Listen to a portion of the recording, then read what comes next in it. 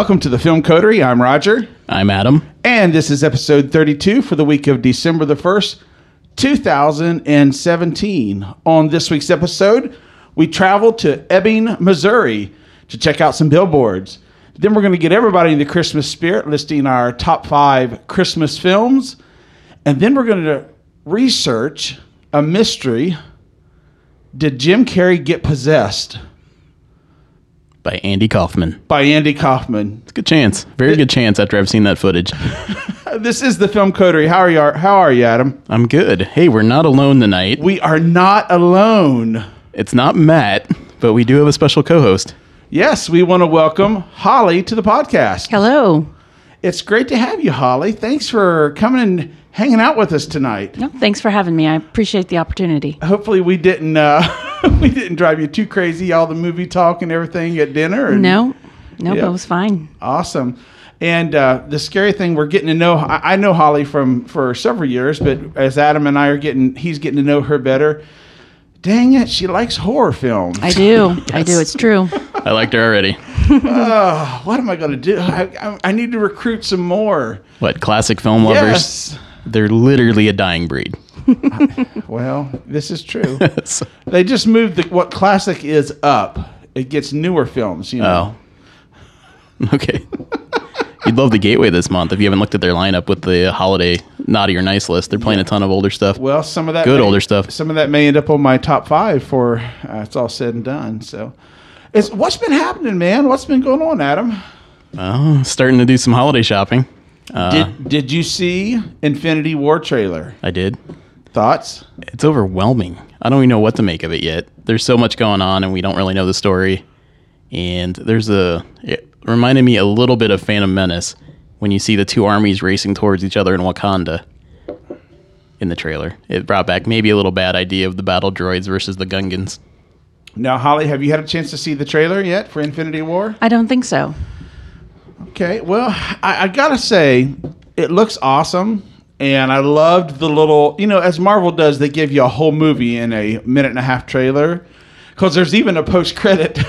Yes, there is. There's even a post-credit. We're now getting stingers in the trailer. So we're now getting stingers in the trailer. And we're going to meet up with the Guardians of the Galaxy. And Doctor Strange and Dr. Spider-Man. It's like everybody it's like a big gumbo of superheroes coming together, man. I'm telling you. Wow.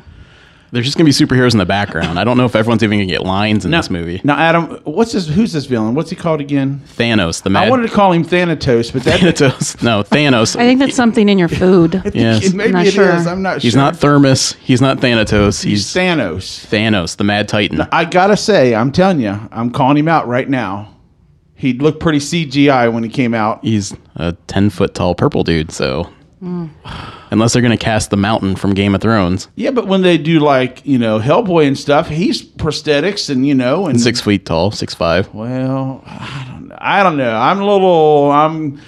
I hope Marvel's not going to jump the shark with this movie. Is all I got to say. Well, at least they made it to the end. This is the pinnacle of what they've been working for since the first Iron Man. So I'm just going to say maybe it will get better, and maybe I just got to kind of get used to it. But I just was that Thanos. I don't know. He's looked a little purple to me. Yeah.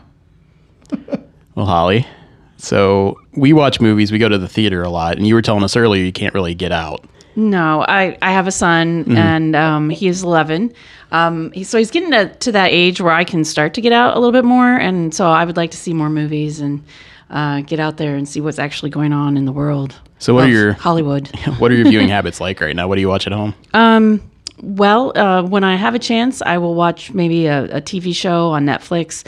I do tend to go to the horror side. Absolutely. Yes. Of course. Yeah. That's the only rational thing to do. I'm watching Slasher and... that's on Netflix, right? Yeah, that's on Netflix. And then I watched like a historical true crime drama type documentary called The Galapagos Affair. And that would involve turtles or something? No, it was not about turtles. It might as well have been, but these folks moved to the Galapagos to shun society, and then all kinds of crazy things happen, and you got to see it. It's good. Maybe that's a new genre. Right now, everyone's doing Icelandic murder mysteries. Okay. Like Snowman, and there's Fortitude on Amazon. It's big, cold murder. I don't know why it's big, but maybe Galapagos will be next. Yeah, maybe. for tons of murder mysteries coming out in that region. They say the turtles can curse you, so there you go. Well, Holly, we are so glad you're here with us tonight, and we hope you have fun, have a good time. You know, Holly asked me, she said, well, what qualifications do you have to do a movie podcast? And I told her, well, first of all, none, because Adam and I are doing it, you know. But secondly, if there's any qualifications, all you have to do is love movies, have an opinion. So I can do that. She said, I can do that. So we said, come on, be on the podcast with us. So we're so glad you could join us. Man. It's been great. And, man, I'm ready to jump into our movie. Are you guys ready? Itching to talk about Three Billboards. I am itching to talk about Three Billboards. And we haven't really talked about it yet, so I don't know your thoughts on this one. I'm curious. Yep. Well, anyway, this is the Film Coterie podcast. Let's jump right in. Let's give you a little snippet of Three Billboards. We'll be right back after the music.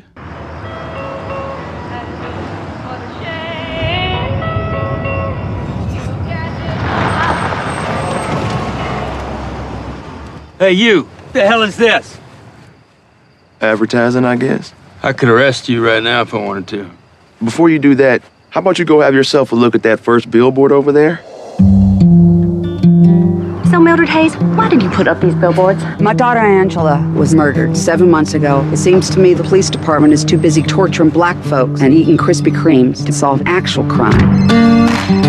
Dixon, I'm in the middle of my Easter dinner. Sorry, kids. I know, Chief, but I think we got kind of a problem. Sunshine beating on a good time. I'd do anything to catch your daughter's killer. I don't think those billboards is very fair. The time it took you to get out here whining like Willoughby. Some other poor girl's probably out there being butchered right now. I saw you on TV the other day. Oh, yeah? Yeah, you look good. I mean, you came across really good. I think that guy wants to get my pants. Father Montgomery. Hey, Film Coterie fans. Roger and Adam and Holly here. Before we jump into our second segment, I just want to let you know right up front, we didn't necessarily intend to do this, but we did get into some spoiler territory with the movie. I think you're going to be really safe with the first couple minutes, but we don't spoil the movie at all, but we do mention some key elements about the movie. So if you are really against spoilers, I would recommend that you just fast forward, and after you see the movie, check it out. Okay, we're back, and the movie we're discussing tonight is Three Billboards Outside Ebbing, Missouri, the third film from writer-director Martin McDonagh, Irish-English director, and he's decided to spin a yarn for us in the Deep South. Ebbing, Missouri. I don't know what drew an Irishman to tell a tale in the South, but he did. If you haven't seen his other works, it include In Bruges and Seven Psychopaths. So this is his third feature-length film. And let me just say this, up front. I really like this director a lot. He's a screenwriter. He's a playwright, too. Playwright, yeah. Yep. I saw In Bruges and loved it. Adam told me, it's so funny, Holly. Adam's like, no, there's this movie you got to see called In Bruges, and it's got Colin Farrell in it. And I was like, oh, God, I don't want to see a Colin Farrell movie, right? And he's like, no, you got to see In Bruges. It's about this Irish hitman. And I'm like, okay, whatever. So, but I loved it. Did I not rave about it on the podcast, right? Yes. I mean, just love this movie. I'll have to see it. Has a lot of emotional heartstrings. It's funny. I've never rooted for a hitman before, Never felt kind of drawn to him, like, man, come on. But anyway, I like this movie. So then I thought, well, this movie's coming up. I'll see Seven Psychopaths. I watched it. Great movie, Sam man. Rockwell, Woody Harrelson. Yes, a lot of the same cast that's in this movie. And so I got to say, I'm still processing Three Billboards Outside of Ebbing, Missouri. It's still rolling around in my head. Yeah. I walked out of the theater, and I said, and then I got some reaction from the folks coming out. I said, I'll give you guys $20 if you can tell me who's the villain of this movie. And it's like, one thing for certain about Martin McDonagh that he does is that he knows how to make a character so shades of gray, so black and white, and one minute you're hating this character, and then another minute you're like, oh. Yeah. I just don't know how he does it, man. It's incredible. All of his movies are character pieces. So they're not so much plot dependent as they are kind of character studies. You're watching these characters grow, maybe shrink, change their motives, just evolve a little bit. So, I mean, like I said, you're not really in it for the plot so much as just the experience of watching these characters unfold and grow before you. Definitely not in for the plot, I would say. So Holly, what was your reaction coming out of the theater? I kind of felt like when you go to Wendy's and you get a salad and they forget to give you the pecans, I kind of felt like that. I felt like I was missing something, like some vital piece was missing it, but Okay. That was my... Sure. That's absolutely. what I'm thinking right now, but it's still rolling around in my head too. Yeah. And maybe it's because he doesn't make plot that big of a... It's really character studies. He wants you... True. He wants you to invest yourself in these people and who they are. And as soon as you think you like them, they're going to do something that kind of turns you off. Mm-hmm. As soon as you think, that's a wretched person, I hate that guy, they do something very redeeming. And I'm sure there are a lot of other directors that do this and other movies that do this. It's not a new thing. But this guy, this director just gets it right. He gets it somehow, But I think your reaction, Holly, is going to be a very popular reaction. People are going to walk out of that theater because the two girls that when I made that comment, they're like, yeah, right. I mean, what was that movie all about? Right. Yeah. There wasn't like a resolution for everything that you would expect under normal circumstances. It's like he cuts a slice of the story and just gives that to us. Yeah. We're, in America, we're so used to just getting the whole pie, having the whole thing. He just cuts a little section of it out and hands it here. And I want to spoil this movie so bad. There's so many things I want to say about spoiling this movie because, like, there's one point in the movie where you're rooting everything in you that a certain thing happens. Mm-hmm. And then you're like, you serious, Come on, give me a little nugget here. Give me a crumb here, And along with that, these movies take you on just a roller coaster of emotion. You're 1 minute you're kind of sad, and then you're laughing at something else. And the comedy's never normal comedy. It's pitch black, dark comedy. I liked it. Yeah, the comedy always works in this movie. This isn't as funny as Seven Psychopaths or In Bruges, but I think that's the point. The comedy here hits for the most part, and go ahead. This movie's much more dramatic. Yes. But even at that, he gut punches you, and while you're still trying to work through that, he's like throwing jokes at you, and I was fighting back. And I'm like, I can't laugh now. I'm still trying to process what I just watched. Right. Dramatically. Right. He's also the only director I know that would actually have a scene of kind of intense domestic violence out of nowhere, and then throw in a comedic scene of a younger woman coming into the room and being afraid she interrupted something, and it lessens the tension. It works, but you still saw what you needed to see that this and Frances McDormand character's experienced some bad things. And in that same scene, before you can even take a breath, there's tears being shed. Yes. And he goes right to the heart of it. I mean, really, he goes right to the soul of these people. Mm-hmm. You're right. I mean, when you think about that scene... That scene is a microcosm for this whole movie. It is for the whole movie, because you learn a lot about the backstory of the characters through their actions, even the son kind of jumping in to defend the mom. And then you learn some truly terrible stuff at the end of what may have happened, what may have saved this girl's life. If we haven't discussed the plot of the movie yet, it's bare bones. A young girl has died. She was raped and murdered. There's been no killer found or discovered. The mother is Frances McDormand. She's been frustrated by the process. So she pays for these 3 billboards, hence the title, that accuse the chief of doing nothing. Why? How come, Chief Willoughby? Is what the last billboard says. Yeah. So that's the basic plot. It's a movie very much about escalation of violence and the search for justice. And I mean, there's so many themes in here that you really can't pin it down. And that's the thing. If you ask someone what 3 billboards is like, what other movie? I don't know. I can't think of one. I'm the exact same. And that's saying something because you see a lot of movies, Adam. So there's nothing that leaps to my mind. I don't feel so bad because I remember thinking, I don't think I've ever had this kind of experience at a movie theater before. That and it's not roller coaster done real cheaply. You know what I'm saying? Like roller coaster just to say, I'm going to take your emotions and take them high, then take them low and take them. He's telling a story of very interesting people that are very complicated, that are very layered, that are very flawed, yet have redeeming qualities about them. I mean, let's just talk about. Let me mention some of the actors in this movie. And give me your thoughts about their performances as you could. Let's start with Frances McDormand. What'd you think, Adam? From all the movies I've seen this year, I'd say for me, she's the clear frontrunner for maybe a Best Actress nomination out of this movie. And the only other one I know would be nominated is probably Saoirse Ronan from Lady Bird. But I'd give it to Frances between these two. This is a powerhouse performance. Yep. I can't imagine anyone else doing it. What did you think about her role and what she did in the movie? I thought she was great. And in that scene we were talking about with the domestic violence, she showed a lot of emotion there. And you're kind of wanting that from her throughout the movie. And then she gives it to you in that scene and kind of gives you more of that character development. Yeah. One of the things I loved about her portrayal was her use of restraint with emotion as the movie went on. And she could have really easily fallen into a trap of heartstring time, I'm going to break into tears. But if you notice her performance as the movie went on toward the end, she became numb almost. Mm-hmm. And even in the end, she's not like just tearing up at the drop of a hat anymore.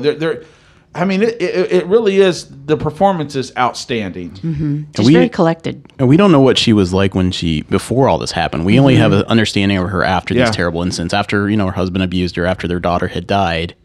We have this woman now that wears coveralls, even to nice dinner. I noticed that. All the time. Yeah. So, and she has part of her head shaved. Yep. Yeah. No makeup. Never. And the whole time I'm thinking, he intentionally shoots her over the shoulder, so you're looking at top hair pulled up but shaved around the bottom. And I'm thinking, well, what's that about? What's going on? It makes here? you wonder, like, is that a reaction to did she, sometimes when something traumatic happens to you, you tend to do something really crazy, like, sell your house, sell your car, cut your hair off. And we don't have any answers here. No, we don't. The uniform is interesting because when I first saw this movie, and this is my second time seeing it, so I have a little bit of an advantage over the two of you. But you wonder at first when you see her, is she a welder? Is she a mechanic? Right. What's with this jumpsuit? She works in a gift store. Exactly. Right. So there's no... Is it just part of her tough facade? It kind of is. It's that's a tough outfit. And I kind of think maybe that's how she gets through life. She doesn't even want to think about what to wear in the morning. She just wants to march ahead. Right. And, just put it on and get out of the house, go to work, do whatever she needs to do. But it's an interesting character piece that we have no answers to. Because her hair looked different and longer in the scene where she was the flashback, so to speak. Yeah, the one flashback scene. And she looked softer. You're right. I didn't catch that. She looked softer. Yep. Her hair was longer. She had more emotion on her face, more facial expression in terms of smiling. More normal clothes. Like doing like normal like mom things. That's a good catch, Holly. Absolutely. Yeah. I never made the connection, but as you're saying that, that movie, I'm replaying it, and you're exactly right. I mean, she was joking around with her kids and inappropriately, but that's her inappropriately, but and accepting things as a joke that as she is later after everything happens. I don't think her character would think that was very funny at all. Right. Sure. So we're all thumbs up on Frances McDormand. I'm absolutely. pretty sure. What about some of the other characters? Let's go to Woody Harrelson next. Mm-hmm. Yes. Okay. So what did you think about? He played Chief Willoughby. What did you guys think about his performance? I'll let someone else jump in first here. What do you think? What did you think, Holly? I thought he did he tends to. I've only seen him in a couple movies, but he seems to always play sort of a same kind of character in some ways, kind of the same kind of demeanor. But I think he did an excellent job, and considering the circumstances of his character, he really portrayed that in that movie. I think, and kind of. Like you said, you initially before you meet the character, you already don't want to like him. Mm-hmm. He's on the billboard. Yeah. But then you get to know him through Woody's portrayal, and one of the things I found interesting, I thought his performance was great, but one of the things I found real interesting was I used to have a certain expectation about Woody Harrelson. He's either going to be the goofball, hard young punk in, White Men Can't Jump or whatever, or he's going to devolve into just this hard kind of sinister kind of character kind of thing. Mm-hmm. But here lately, he's like transformed himself as an actor. True detective. There's empathy there. And I still found myself expecting him to be he's going to be hard-nosed and a little bit edgy, and he carries that presence, but he does. But he was such a genuine good person. Yeah, and that's the twist. Is if you see the That's the trailers, twist, yeah. and it's early in the movie, so it's not like a late movie twist. No, but you don't, it's like in the first 5 minutes of the movie. yeah, so you don't know this character. Is the chief lazy? Is he corrupt? Is he Mm-hmm. hiding something? Was it another cop that did it? There's none of that in the movie. This is a police chief that wishes he could solve this crime. I still think he always kind of comes off initially with the same Aw shucks, kind of like that, aw shucks, and then putting somebody in their place kind of attitude. But but it turns around. And something interesting I caught more on the second time is he's such a crucial character to the story that his role, there's a moment and there's a shift in the movie. He actually reveals the secret core to every character through some letters he writes. Right. These are all great, touching letters. I mean, really well-written letters. But each letter actually reveals the true core of each character. So at some point, he sees the good, the bad, whatever in each character, and he tells them something about themselves that maybe they didn't realize. And more so with Dixon. We can jump to that character next. It's Sam Rockwell, plays Jason Dixon. Yeah, and I'll jump in here. For me, he was the star of the movie. I just loved his character. I loved the journey that his character went on. I think it was if he does not get nominated for an Oscar, I will be disappointed. To me, it was the best performance. I mean, Frances McDormand is the pillar around which the movie is. See, for me, Frances McDormand was the pillar around which the movie was built.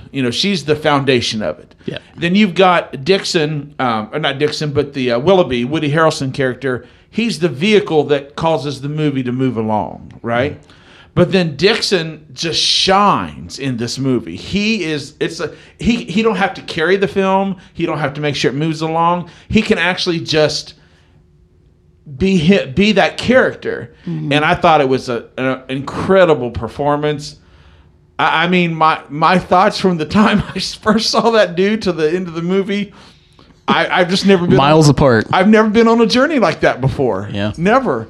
And I usually will be a little bit like, okay, yeah, whatever, But no, I mean, I bought in hook, line, and sinker with this movie, man. So Dixon, so you get a brief idea of the character. He's kind of your worst nightmare for a cop. He's unintelligent. He's brutal. He likes to abuse authority. He's racist. There's no good characteristics there. But here's the thing, and this is why it's important. All the cops wonder. They even say, 10 minutes into the movie, Chief, why do you keep this guy around? No one sees Dixon. But Woody Harrelson does. Oh, man, I'm getting tore up just having thinking about it. We see him the same way at the end of the movie that Woody Harrelson has seen him. Yep. So I think that's a really cool thing about this movie. And there was a point in the... I can't get into that. Okay. There was a point in this movie where I was about to get it and walk out. Really? If Dixon if something happened with Dixon, I was going to get up and leave the theater. I mean, I was literally that invested in his character. Okay. And they didn't go there. I'll tell you off the air what it was. I know what it is. Oh, you know what it was then. Okay. But I was like, if this happens... No, and it wasn't that. No, that's the other thing that could have... But it wasn't that. No. But I know what you're talking about. I'm sorry. Are you guys telepathic? I'm sorry. I think we're actually not communicating at all at this point. We're just wildly guessing at what the other one's thinking and completely wrong. But anyway, I loved his character. Are there any other standout performances for you guys? The rest are just minor characters. Peter Dinklage is in this movie. He's good in the few scenes he's in, but he's just window dressing in the movie. I did notice that the Woody Harrelson's character, Willoughby's wife, is Australian. Yeah. How'd she get there? I just would like to know that. How'd she get to Missouri? But I don't know. Like, I did notice that. Yeah. I have some questions. Maybe I'm out of the loop. One thing that I thought was interesting. So they're in Ebbing, Missouri, out in the Midwest. I haven't looked. Is it a real place? I don't know if it is or not, but I know Missouri. I've traveled through Missouri many times. For work, I have been in Missouri all over the place, and I've been through Arkansas, Missouri, Oklahoma, that whole Ozarks, the whole 9 yards. I've been through there. Do you think they really talk like that with that foul language in the Midwest like that? I mean, maybe I'm just a little bit, but I'm thinking that was the only thing I was like, I mean, it doesn't bother me that they swear like that, but really, you think in a small town in middle America, everybody just talks that way? I don't know. Or do you think he's trying to do something, he's making a statement about it? I think on some level they do. A lot of... I think so. I grew up in a small town, not in that area, but so I can see why you would question, especially that area. No, but I'm saying like talking to the police officers like that. Oh, yeah. Well, that I can see. They all know each other. It's a microcosm. Yeah, it's a small town. And if you're that mad, and she would say something else. She wouldn't say mad, the character. And just think they know each other. So, yeah. I mean... They know, they've probably seen each other grown up, they're you know? kind of like a family, aren't they? It's like I mean, this town has 2 watering holes maybe, so they see each other at the bar. I mean, Dixon's an alcoholic, so the people have to deal with him all the time there, swagging around the bar. And he had an episode or an incident where he tortured someone. I don't think that's not in the movie, but that's all the people know about it. Yeah, it's not in the right. It's not a part of the movie, but everyone knows. Yeah. So yeah, Okay. I mean, maybe they do. Well, I just wondered. I was just like, wow, okay. But again, it's written by an Irishman. I don't know how much experience. And solo writing credit. McDonough writes all of his movies by himself. No other co-writers or anything else. Yeah. Other thoughts about the movie? I want to jump in on the score. There's a soundtrack and a score to this movie. Yes. The score is interesting because I would classify it as neo-Western. Well, this movie is not a Western. The themes of revenge, the search for justice are as pure a Western theme as you can get.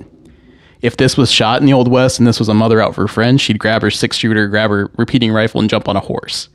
So again, this is not a Western, but I think the kind of choices of the score are more for theme than the flow of the movie. Okay. What do you think, Holly? I really liked it, and I agree with you. And I never really thought too much about it being neo-Western, but I see what you're saying. And I don't know. I thought it was good in terms of how they put together the score with it. What about the song selections? I'm not great at music. I like the soundtrack, and I'll probably look into it. There's a couple songs. I'm sorry. Maybe I misunderstood. I thought that's what we were talking about. Score is the orchestral part. Okay, yeah. Yep. Okay. Yeah, and I'm talking about the actual songs that play. Actual song. Oh, okay. You know, do you resonate with either of you guys? Because I mean, I thought thematically the words they were singing kind of went along with what was going on, but it didn't. They didn't resonate with me. But I'm not a big music guy. So. Yeah, I like the music, the actual songs. Yeah, and if you watch it again, the 2 Western themes in the score part, there's a sad theme when things aren't going so well, and whenever something's about to kick into high gear with the violence or anything else, it's really the get up and go Western theme. So, okay, cool. Well, final thoughts on the movie. Everyone knows I love this movie. I already posted on Facebook. My top 10 is going to be hard to pick. This is in my top 5 and maybe top 3. I don't see it getting knocked out. I flat out love this movie. Wow. What did you think, Holly? I really, really liked it. I wouldn't say you can go see it and expect to come out with a typical movie experience, but that's what makes it great. I think that's really good. That's a great observation. Yeah, I'm in the same thing too with this movie. I to say you loved it is not correct, but this is one of the most engaging movies I've seen in a long time. And I'm glad I'm going to go see it again. I have to go see this movie again now that I know the story, I can actually follow what's going on with these characters and stuff, because there is some flat out awesome performances in this movie. I'm telling you, acting wise, it's just great. So I'll say it's actually harder to watch the second time in terms of emotional impact when you know things are coming. The leading scenes are actually harder to watch. They're more effective. Oh man, there's one scene in particular that just gets you. You know which one I'm talking about. Yep, absolutely. So, overall, very good. So you think this will end up in your top 10? Yeah. My I don't have a 10 doubt for sure. It'll definitely end up in my top 10 because I don't have 10. So awesome. All right. Well, that's going to wrap it up for Three Billboards Outside of Ebbing, Missouri. When we come back, we're going to get into our top 5 Christmas films, kind of shift gears and get into the holiday spirit here. You're listening to the Film Coterie.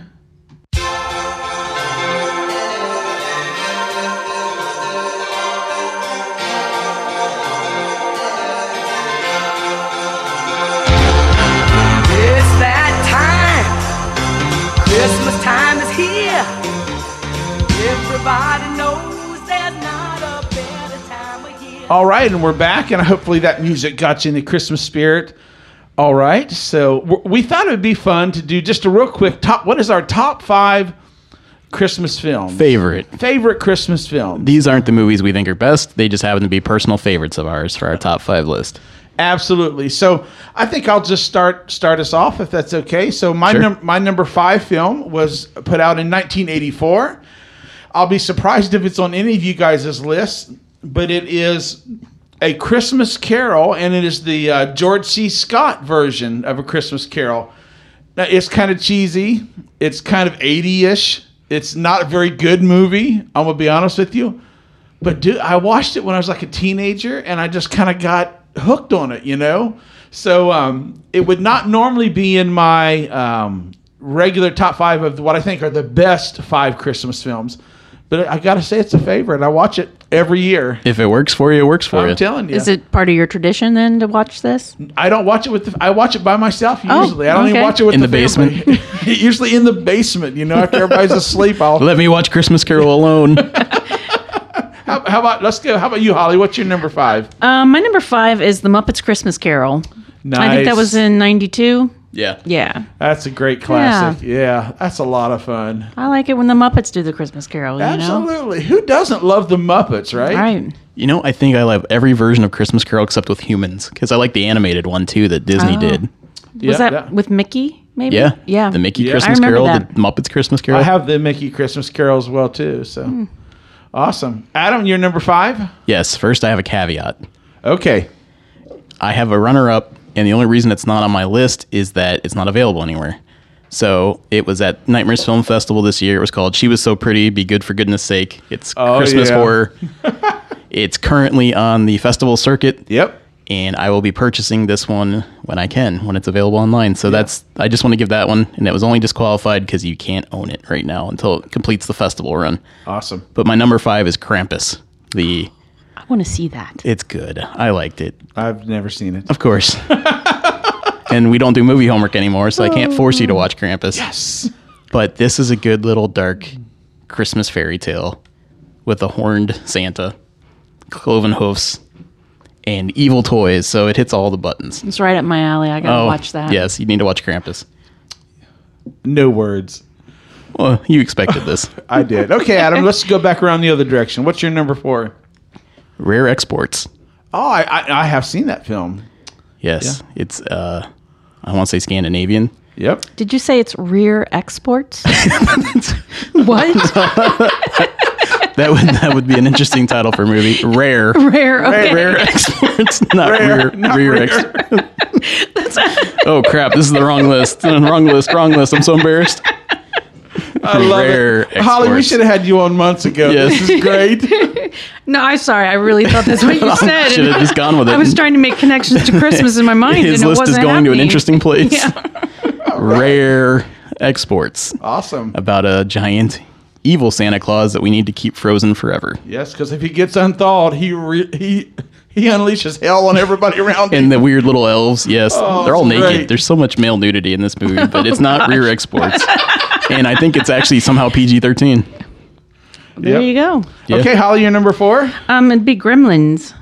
I just saw like a little. I saw it tons of times when I was little. I had it on beta, and would watch it over and over again. And just saw a little bit of it a couple weeks ago, and it's a little. I didn't realize how it's kind of silly, but it goes. It's funny. It's good. I love the puppets. It's not CG. It's a bygone era. The puppets really work in this movie. And who didn't want Gizmo when they were a kid? I know, right? This is one that's ripe for a remake. Not even a remake, just a new movie. Gizmo can go home, use puppets, no CG. I think the world could use more Gremlins. I can't believe I'm going to say this, but I agree with you. Absolutely. Well, my number 4 is a little bit different part of the ballpark there.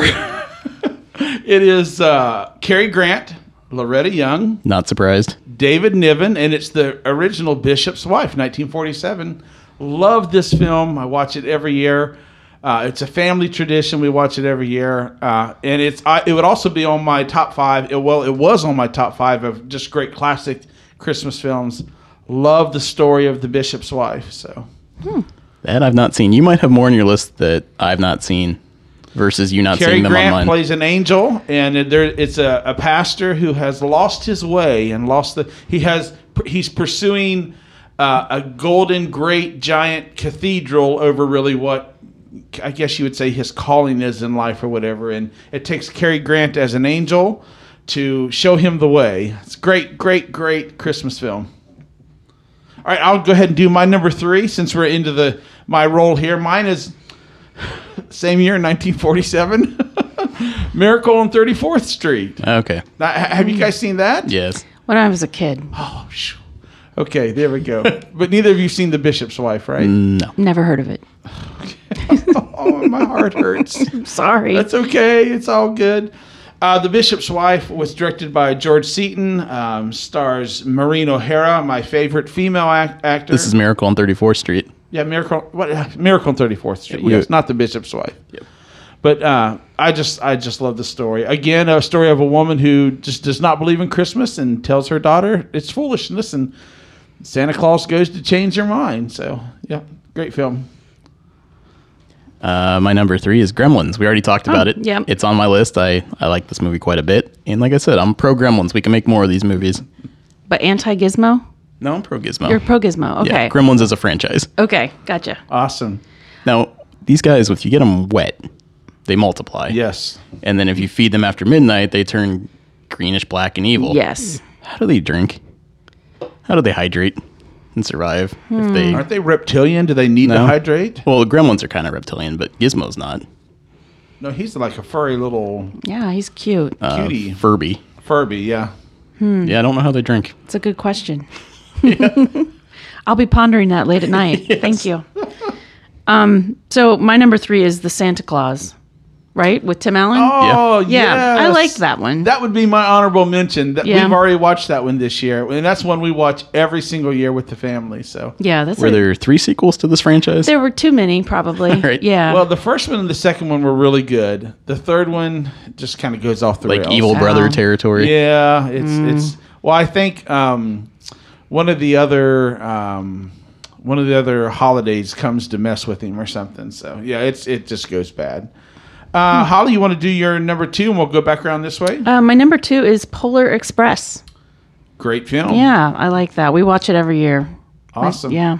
Absolutely. It's a good one. Adam, your number 2? Kiss Kiss Bang Bang. Man, why do these all sound like porn titles? Hey, it's your list. We're not here to judge. This is a Shane Black movie with Robert Downey Jr. and Val Kilmer. I've seen it. Very funny. Very much a Christmas movie.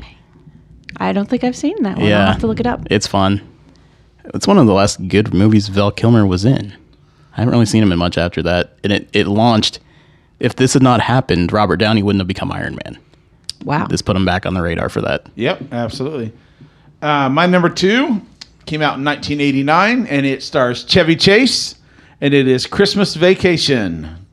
I love it. Yeah. I mean, that's on every list, right? Absolutely. It's like the start of our holiday season every single year is Thanksgiving. We eat the turkey, all of that.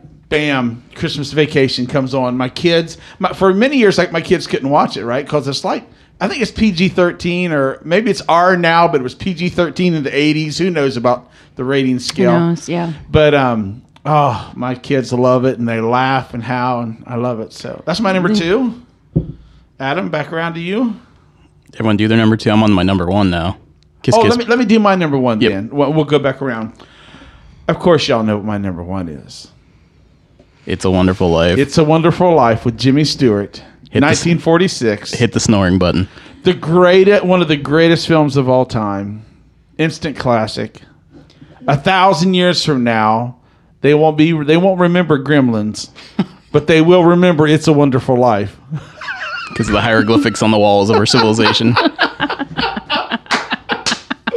Now, let me point this out. You just did a whole episode on this movie. I did a whole entire episode on this film. And I was not on that episode. You were not. And Kevin called you out, didn't he? I'm a known detractor of this movie. Yes, you are. So, I was persona non gratis. You have seen it, though, correct? Yes. So, in the spirit of all fairness, I'll give you 30 seconds, 20 seconds. I'll hold my time for a full-length episode when I can really dig into my beef with It's a Wonderful Life. Okay, absolutely. Number ones then? Love Actually. This is a movie I do watch every year, and it's the only movie on my list that actually has some part of the story involving porn, because two of the couples in this movie are body stand-in doubles, and they meet on a set. But this is a Hugh Grant movie, and my wife loves it. I love this movie too. We have to watch it every year, and now Tori loves it. It's just crazy. It might be the best Christmas movie with some strange adult elements in it. Yeah.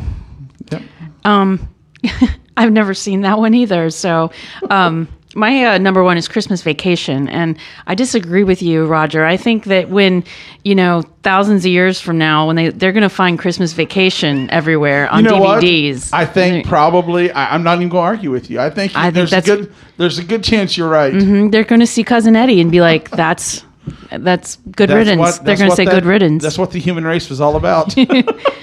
And there's no mention by any of us of A Christmas Story. Is it because TBS has worn us out on it? My husband has worn me out on it. And he's going to kill me for saying that. But I can't watch it anymore. It's not even an honorable mention for me. I've never just been a fan. I know that's sacrilege to a lot of people. Mm-hmm. I've just never been a fan of A Christmas Story. I watch it every year, involuntarily. Yeah, but it's always on. It's always on, and then we put it, and my husband puts it on the TV, and so I watch it. But it's just never really. Here's a weird fact about this movie, and maybe it's just me. You know how you drop a cat and it lands on its feet from varying heights? Yeah. When you turn on A Christmas Story, why is it always on the slide scene with the Santa pushing him down the slide on his face? That's always the scene that's on when you tune in on TBS, and I don't know why that is. Yeah. I don't know. It's the scary Santa. Yeah. All right. Well, that's going to wrap it up for our top 5 list. Do you agree? Do you disagree with this? Do you have a different film? Did we totally leave one out? Get on our Facebook page and shoot us a message and let us know. So, all right. When we come back, we're going to jump into a very interesting offering on Netflix called Jim and Andy. You're listening to the Film Coterie. So, Jim. Yes? How would you start this movie? Good evening, ladies and gentlemen. My name is Jim Carrey, and how are you this evening? Alrighty then. Finding out you have something special and it gets a reaction. That's how I got attention and love. I've watched the stars fall silent from your Andy Kaufman came in to turn reality on its head and not stop when the camera stopped. Andy Kaufman cared less about making his audience laugh than keeping them confused. He blew my mind. When I heard I had the part, I was looking at the ocean, and that's the moment when Andy came back to make his movie. Hello. What happened after was out of my control. Andy, that's enough. Perfect. I don't like it. I want to do one more. Andy felt it was necessary to stay in the character. He's exactly the way Andy was. It's totally surreal. And this crazy melodrama started happening all over the place. Jimmy said they came down hard. Who's they? Universal didn't want the footage we took behind the scenes to surface so that people wouldn't think I was an asshole. Andy, you have to give me a chance to make a movie. I don't need to make a movie. I was thinking, how far should I take this? I see. Sound check. Sound check. We are back with our second review of the evening, and that is the new Netflix exclusive Jim and Andy, The Great Beyond, featuring a very special contractually obligated mention of Tony Clifton. That's a long title. I believe Netflix just says Jim and Andy when you pick it in your browsing catalog. Yep. And this is a documentary assembled from behind-the-scenes footage shot by Zamuda and a few other people that Jim Carrey had hired to sort of document the filming process. And here we are years later, they've assembled the footage to give us a really good look at what it was like to make this movie. And for those of you who don't know, Andy Kaufman was a anti-comedian in the late 70s, early 80s. And he really was a genius in some sense. I mean, he broke every single mold for entertainer. If the name's not jogging, and he was on Taxi. Yes. And then his most famous thing is Standing by the Record Player. Played a lot on Taxi, a lot. Mm-hmm. Right, or Standing by the Record Player plays the Mighty Mouse theme. Oh, yes. And he only he mounts along to the Here He Comes to Save the Day, and that's it. He's just standing on stage silently the rest of the time. Yeah. And, he was larger than life. He got into wrestling. Wrestling women. Wrestling women, yes. He played kind of a villain, like the ultimate male chauvinist, and I'm the intergender. Yeah, had a big rundown with David Letterman where he got into it with Jerry Lawler. Jerry Lawler, who we hung out with. At Days of the Dead. Yeah. So, man, we'll have to ask him about that next time we see him, This is a great documentary. This is engaging watching. I loved. So you have Andy Kaufman and all of his, and even Andy Kaufman's funeral was crazy. I mean, yes. There was people wonder if he really died. There was a video he played at the beginning. All kinds of crazy stuff went down around this guy. You literally never knew when he was being serious or joking with you in character, not in character. He had an alter ego named Tony Clifton, who was a chauvinist. Washed up lounge singer. Yeah, washed up lounge singer. I mean, just crazy guy. And so Jim Carrey made a movie called The Man in the Moon, playing the life story of Andy Kaufman, which I think is an amazing movie just in itself. I mean, it was incredible to see Jim Carrey get into that character. Yeah, the original was the movie's directed by Milos Forman, who's a major character in this documentary. And then the documentary is like you said, it's a documentary of the making of that movie. It's really just assembled footage of what was going on behind the scenes. There's no narrator. It's just kind of a view from start to finish of the making of this movie. And what's important to note, Jim Carrey was on top of the world at this point. He was at his height. Oh, yeah. He just made Truman Show. He'd done all of his comedies like Dumb and Dumber. And he'd done The Mask. He was now earning $20 million a movie. Yep. This is the first time he was playing someone real. He'd always just played characters. This was his first time ever playing a real person, and he went full method. He went 724. If you want to call it full method, I he was never out of character. It was constant. Well, he starts he kind of narrates this documentary sitting in like a director's chair. It's interspersed with a modern interview, right, of him, and he literally says, "Something came down upon me, and I literally was possessed, and I became Andy Kaufman." Which is, I'm sitting there rolling my eyes going, oh yeah, whatever, And then you start watching this actual footage where he's not Jim Carrey when he's on the set. And he's like fighting with Milos Forman. And like when he's Tony Clifton, he's insulting everybody. He's a complete nightmare to work with, this Tony Clifton. He's actually drunk. He would get hammered. He kept the bottle of whiskey or booze in his jacket and... Yeah. Crazy. It is a crazy documentary. Did you see the part where he takes a really nice vintage car and just rams it kind of into the shooting warehouse? Who was he? Who was he when he was driving that? That was Tony Clifton. That was Tony. Okay. Yeah. That's nuts.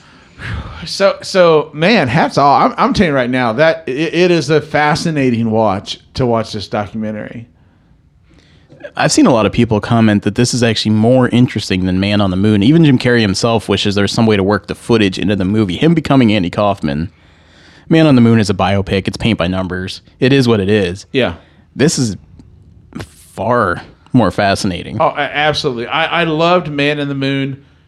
This is a whole nother level.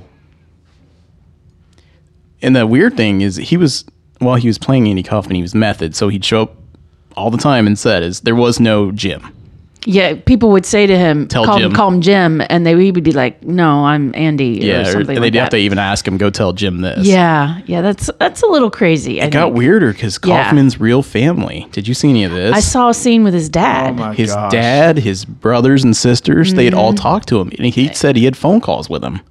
Oh, yeah. And it's weird. His dad tells him he's proud of him, and he gets emotional. Like he's really... Both of them, the dad and Jim Carrey, are tearing up and crying and hugging each other. Well, and Jim Carrey has his own, not issues with his dad, but his dad never saw him make it big. I don't know if you know the story. He told his dad he'd write himself a check for $1 million. His dad died before that happened. Right. So he did write his first $1 million check to himself, and he put it in his dad's pocket at the funeral.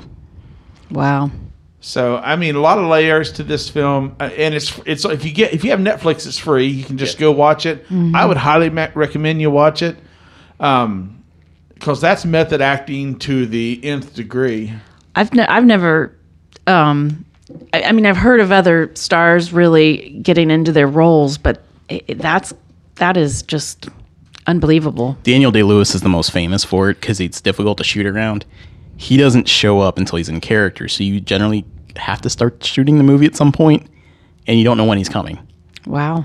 So, like, There Will Be Blood, Lincoln, he did show up in character finally, and it's not too far into it, but he doesn't leave the character until the movie's done. Yeah. Wow. When he did My Left Foot or whatever, he stayed in the wheelchair, and he had actually some issues with his legs. He was in the wheelchair that much. Now, my question is, has Jim Carrey, he's done stuff, but I haven't seen anything he's done lately. His most recent movie is The Bad Batch. He plays a homeless guy in the desert that has no dialogue. He's just pushing a shopping cart around. So he's choosing interesting projects. And he's painting a lot. He's mainly painting and doing galleries in New York. Wow. I kind of got the sense that he takes himself very seriously about his method and his process and his stuff. process. Yeah. He's very, for a comedian, I mean, even a guy that, alrighty then, and all that. Like he's very serious about it, and it gets a little to the point where, like you said, you're kind of rolling your eyes and going like, okay. Seriously, like, a beam of light came down and what happened, but it's interesting. It's out there. I'm telling you. And the Lawler stuff was interesting because Lawler came back to shoot. He's a wrestler, if you don't know the name, Jerry Lawler. He originally fought with Andy in the 70s in a famous match where he threw Andy out of the ring, and Andy hurt his neck and had a neck brace, was carried out on a stretcher. So they're getting ready to shoot that scene again with Lawler and Jim Carrey this time. And Carrey is egging him on. He's pushing him, making fun of him. He's actually pissing Lawler off. It's not hard to imagine that Lawler has a short temper for, being a wrestler. And the insurance guy said Jim couldn't do the stunt. There's no way they want their $20 million guy right in a ring with a wrestler getting thrown around. And they were supposed to shoot the scene and cut. Jim pushed him and actually got, thrown out of the ring, and then he faked an injury. So it was like it happened all over again. Yeah. It was in the tabloids. He was on the stretcher. And then years later, they have a reunion on David Letterman. And that and it's like, when they were shooting The Man in the Moon, this is Jim Carrey, not Andy Kaufman. They're shooting this scene where there was a famous scene where Jerry Lawler supposedly hits Andy Kaufman, and that's kind of knocks him out of the chair and down the steps. Yeah, down the steps and stuff, and that's kind of and everybody was like, "Was that real or was that hyped?" Well, Jim Carrey, had been portraying Andy Kaufman just at Lawler, so. It's this weird. It's weird because they're reshooting that same scene, and Jerry Lawler's thinking, well, water under the bridge, whatever, this and that, and he leans over to him right before they say action, and Jim Carrey says, "I want you to really hit me. I mean, I'm serious, really hit me." They were supposed to cut it, and put in a stunt double, and he was going to fly over. Yeah, just a near miss, usual stunt near slap. miss, and stunt slap, and so Jerry Lawler hauls off and just whacks him. Wow. And you see it. I mean, you watch it, and Jim Carrey goes flying out of the chair, and you're like, "That dude's crazy. Mm-hmm. That dude was crazy, man." Wow. But it's it's fascinating watching. Now I'll say this. I mean, when you hear about this behind the scenes footage, you might think of maybe it's just like a DVD behind, like an extra. This is way better than a DVD extra. This is a legit documentary. It's definitely worth watching if you're at all interested in either Man on the Moon or Andy Kaufman. I think it'd be one thing I found interesting was how they he said it was liberating to be the lounge singer. Tony Clifton, yeah. He says it was. I think he said in there somewhere that it was liberating to walk around and basically be that person. But I mean, on the other hand, did he go too far? Because he was a jerk to Milos people. Forman, the director, just looked like he wanted to quit. I can't imagine. You have hundreds of people on the set. You're trying to get something done, and Tony Clifton's passed out in his trailer drunk. Just that nightmare to work with day in and day out. He's late. You don't know what you're getting. I mean, he literally put them through hell as Clifton. I would not have wanted to be on that set. No. Yeah, that's just crazy. Okay, well, that's going to wrap it up for Jim and Andy, the abbreviated title. When we come back, we're going to wrap up the show and talk about what did we decide to name this last segment? What's Playing? What's Playing? Yeah, absolutely. You're listening to the Film Coterie. We'll be right back after the music.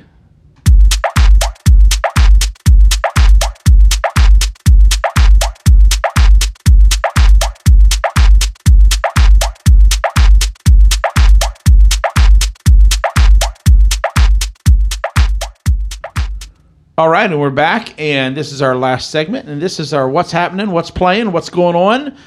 Adam, what do we have to look forward to in the weeks to come on the Film Coterie, and also kind of what's in the theaters right now that people should go see? I'm going to start with what's coming up. Okay. So next week, the tentative plan is to review The Disaster Artist, which is the new James Franco movie about the making of The Room. If you don't know what The Room is, you need to hop to YouTube, look up the name Tommy Wiseau, and watch some clips of The Room, because it's one of the worst movies ever made, and it's just it's something to behold. So I also want to point out, you want to follow us on social media this weekend, because I have 5 copies of The Room to give away. You can't stream this movie, you can't rent it, you have to usually go to a midnight showing somewhere to see it, but I have 5 official DVDs, and I'll be giving away to our followers. Awesome. Wow. That's going to be exciting. Too bad I can't get in on some of that action. Yep, hosts are not qualified in this competition. But we might have access. A week after that, we have Star Wars. Yes, which we're very excited about. And then Christmas, which is a whole slew of great-looking movies. I started looking at the December slate, and if anybody thinks this has been a slow movie year or a bad movie year, they're crazy. Because I've got like 20 films in my best of that I've got to choose 10 from right now. But here's still what's coming. Now check this out. You mentioned The Disaster Artist, okay? But there's also The Darkest Hour that's still coming out. The Florida Project. That's out, yeah. Yeah, that's out. I, Tonya, which is coming out. Lady Bird's out right now. It's supposed to be great. And it's fantastic. I can vouch for that one. The Post. Phantom Thread is coming out. Daniel Day-Lewis's final performance. Yes, Daniel Day-Lewis's last movie. The Shape of Water is coming out. The week of Star Wars here, locally. So So there is, that's 8, 9, 10 films right there that's coming out in the next month that are all, I'm telling you, any one of those films could end up as a Best Picture nomination, So I, Tonya, did you say that one? Yes, I, Tonya. Oh, yeah. That would be good. Yeah, so anyway, go to the movies. There's a lot of great reasons to go see a film right now, and some really cool stuff out there. And if you're brave, go see Three Billboards, man. We saw it tonight, and it's very emotionally brave. Emotionally brave. It's very engaging. Absolutely. So, all right, Adam. First of all, Holly, thank you so much. Oh, thank you, guys. This has been fun. Yes, it's been great to have your perspective and have you on the show with us tonight. And we want you to come back sometime and do another one with us. Great, thank you. I will. Absolutely. We need another horror buff, so I'm all for it. Yeah. Okay. Yeah, okay. And another vote. Another vote always helps me get some horror movies into the lineup. So, Adam, how can they follow us on the social media interwebs? On the interwebs, we're most active on Facebook. We have a Facebook group called the Film Coterie. Just type that in, and you'll be there. We're on Twitter at Film Coterie, and we're also newly on Instagram at Film Coterie. So, as I pointed out earlier, you want to follow those this weekend to maybe score yourself a copy of The Room. Awesome. And if you'd like to subscribe to our podcast, you can find us everywhere. If you have a smartphone, just go to your podcasting feature and type in the Film Coterie. We're going to come up. Yep. SoundCloud, Stitcher, iTunes, TuneIn, and lots of other places. Yep. I keep submitting us to more and more places, and no one says no. Awesome. Well, you've been listening to the Film Coterie. You guys have a great week. Go to the movies, and we'll see you next time.